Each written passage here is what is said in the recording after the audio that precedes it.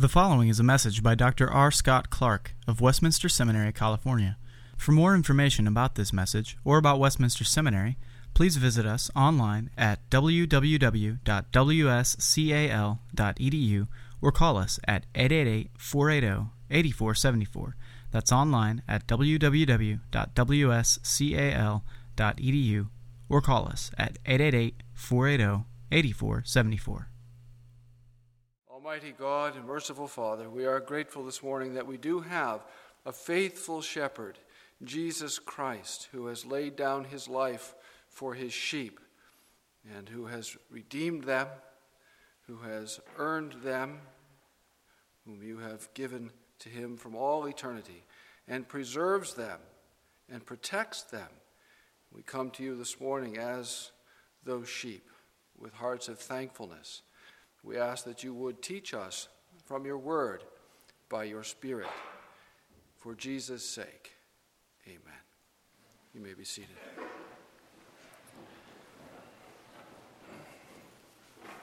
So we're looking this semester at the book of Galatians, and our passage this morning is chapter 3, verses 15 through 18. And because time is so short, I'll just read verses 15 to the end of the chapter.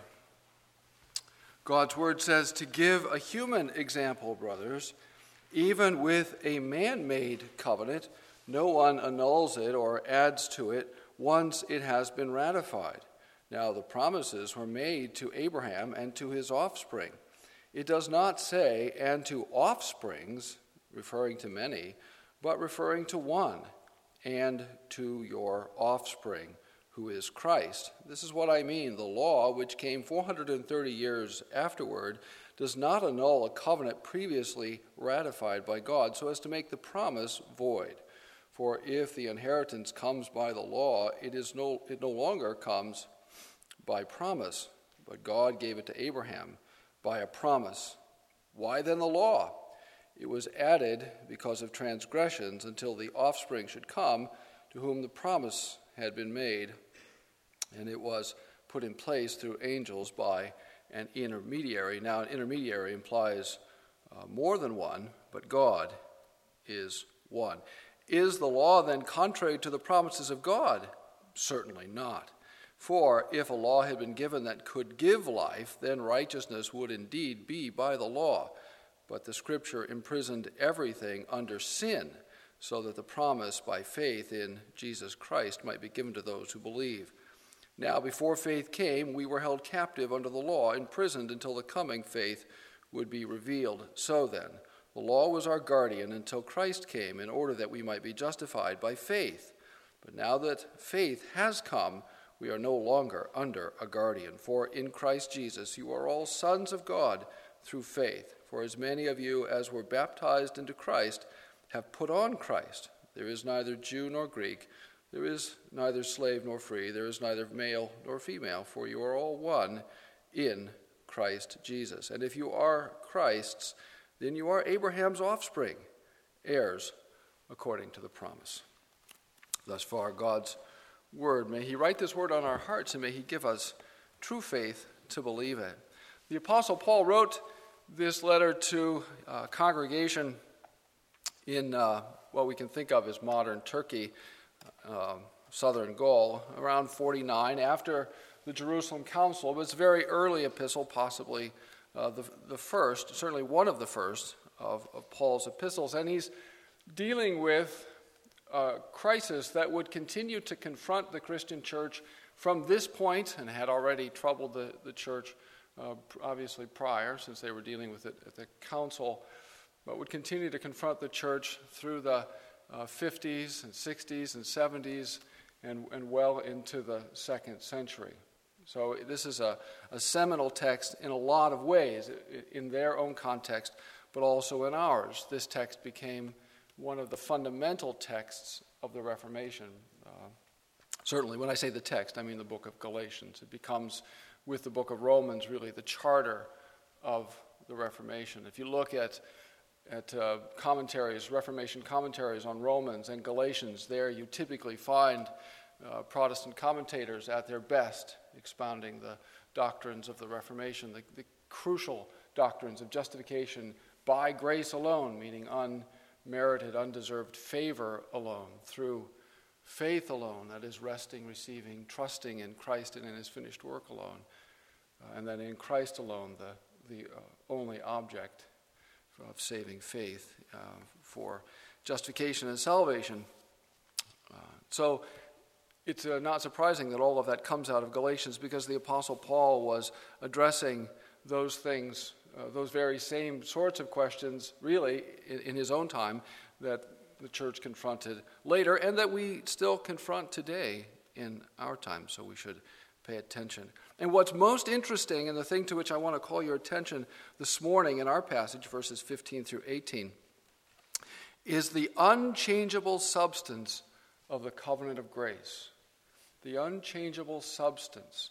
That we don't think in those terms very much anymore, in terms of substance. We don't use that word the way we used to use it once upon a time. And we used to use it to mean, to talk about the nature of stuff. We used to think a lot about the nature of stuff. What makes a thing what it is? Some of you who've had me for ancient church, or more likely medieval Reformation, have heard me talk about that question that troubled the church off and on for 1,000 years. Most of 1,000 years. Do we call a thing what we call it because it is what it is, or are names just made up and randomly applied? The church used to think and talk a lot about substances. And I think that here in this text, the Apostle Paul is reflecting on what the church would later call a substance.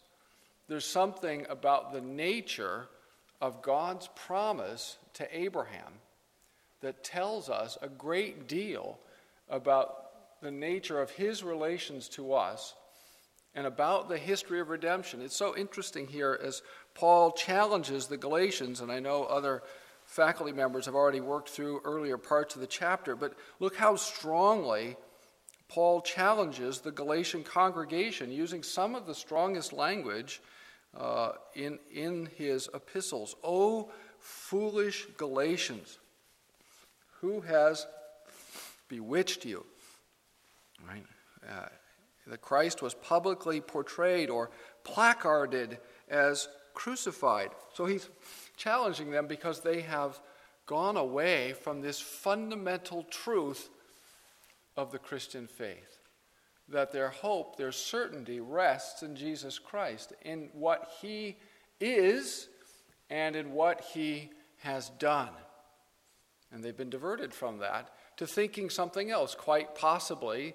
Yes, something like this. Yes, believing in Jesus is certainly good and even necessary. But there's much more to being a Christian than believing in Jesus. And in fact, if you really want to have certainty, or to have more probably more acceptance with God, there's a little more you need to do than to believe in Jesus. You need to do, as people want to say, even in our time, and sometimes in our circles, there's more you have to do. You need to do, as they say, your part of the covenant. And it seems quite likely to me that Paul's opponents, the people about whom he's concerned, these Judaizers who have infiltrated the congregation and corrupted the gospel, the good news, they've done so by turning the good news, as they always do, into bad news. Another way to put this is they've turned the covenant of grace, I will be a God to you and to your children after you, not because of anything in you, not because I foresaw anything, not because you have any quality, not even because there is any particular quality to your faith, which is a temptation to which the church has frequently succumbed. That people, you can get people to talk about faith. You can even get Pelagius, that great heretic, to talk about faith. Did you know that? Pelagius talks about faith all the time in his commentary on Romans. But you know what he does to faith? He's not content to leave it just an instrument, an empty hand, as we would say, and I think as Paul teaches. not an empty instrument that trusts, whereby the power of it comes from the object, but Pelagius, and then after him semi-Pelagius, lots of semi-Pelagiuses, would turn faith into a thing that has power of its own. And then they would say, and Pelagius says this, that God looked and saw the quality of the faith. And how many times have you heard that sort of thing? So there's always some corruption. And so here the corruption is turning the covenant of grace, I'll be a God to you and to your children after you, freely, unconditionally, and received through faith, that is resting and receiving alone. They turn that free covenant of grace, unconditional covenant of divine favor, into a covenant of works. And so this is why Paul says in verse 10, for all who rely on the works of the law are under a curse. Because the moment you begin to say, well, I have my part to do, then the law says to you, well, you had better do your part perfectly. And then he quotes Deuteronomy, as you know. So how does he nail that argument down in verses 15? What does he add to all of this in verses 15 through 18? Well, he adds to it by turning to the category of covenant, one with which they were very familiar. You remember Peter in Acts chapter 2, what's the first thing, or not maybe the first thing, but one of the most important things he says to those thousands of Jewish men representing all of those households at Pentecost? What's the thing what's the thing to which he appeals to sort of conclude the sermon, of which, of course, we only have a summary?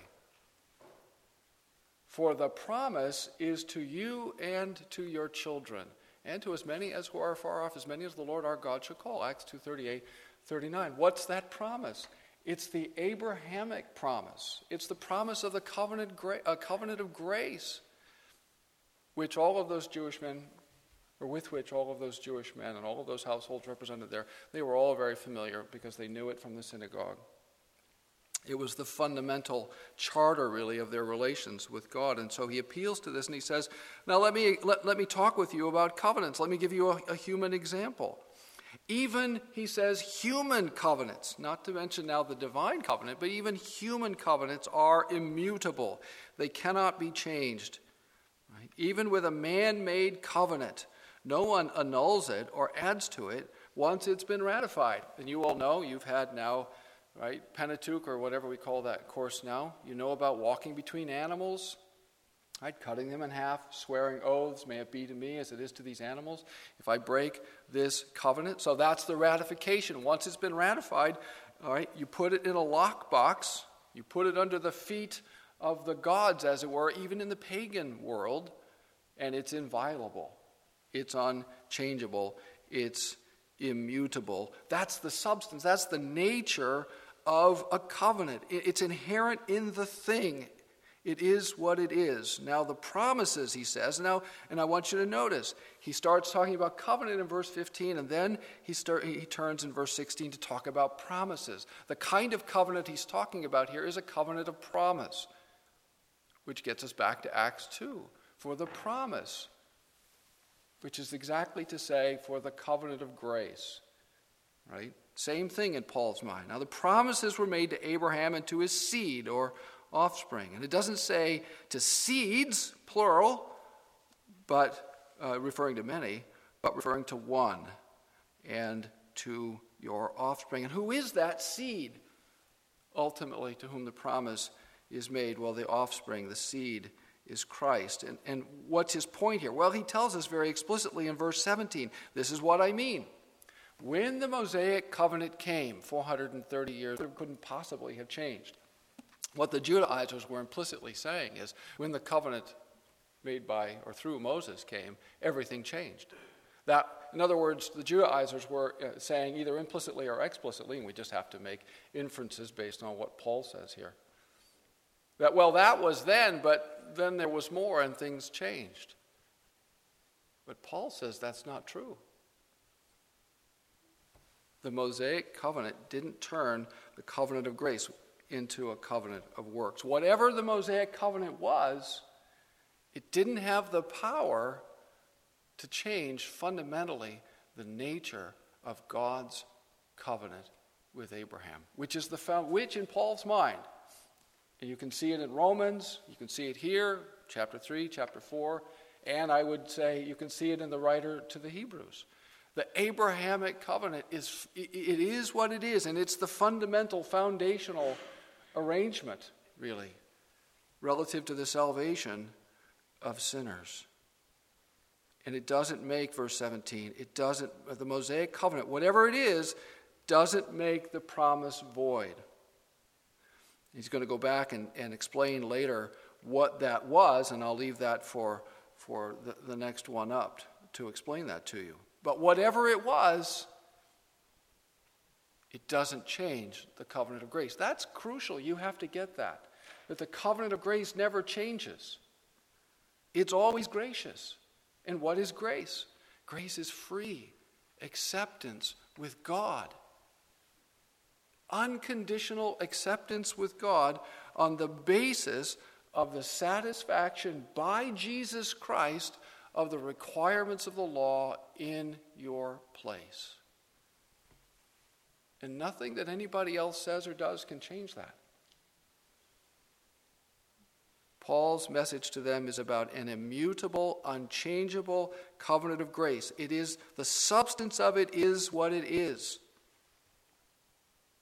For if and then he goes to another category in verse 18. For if the inheritance comes by the law, then the substance of it really has changed. The nature of the covenant of grace has changed. Then it would be by law, not by grace. But we know that can't be. Right? Then it would no longer be by promise. But, now look at this last verse. But God gave it to Abraham by a promise.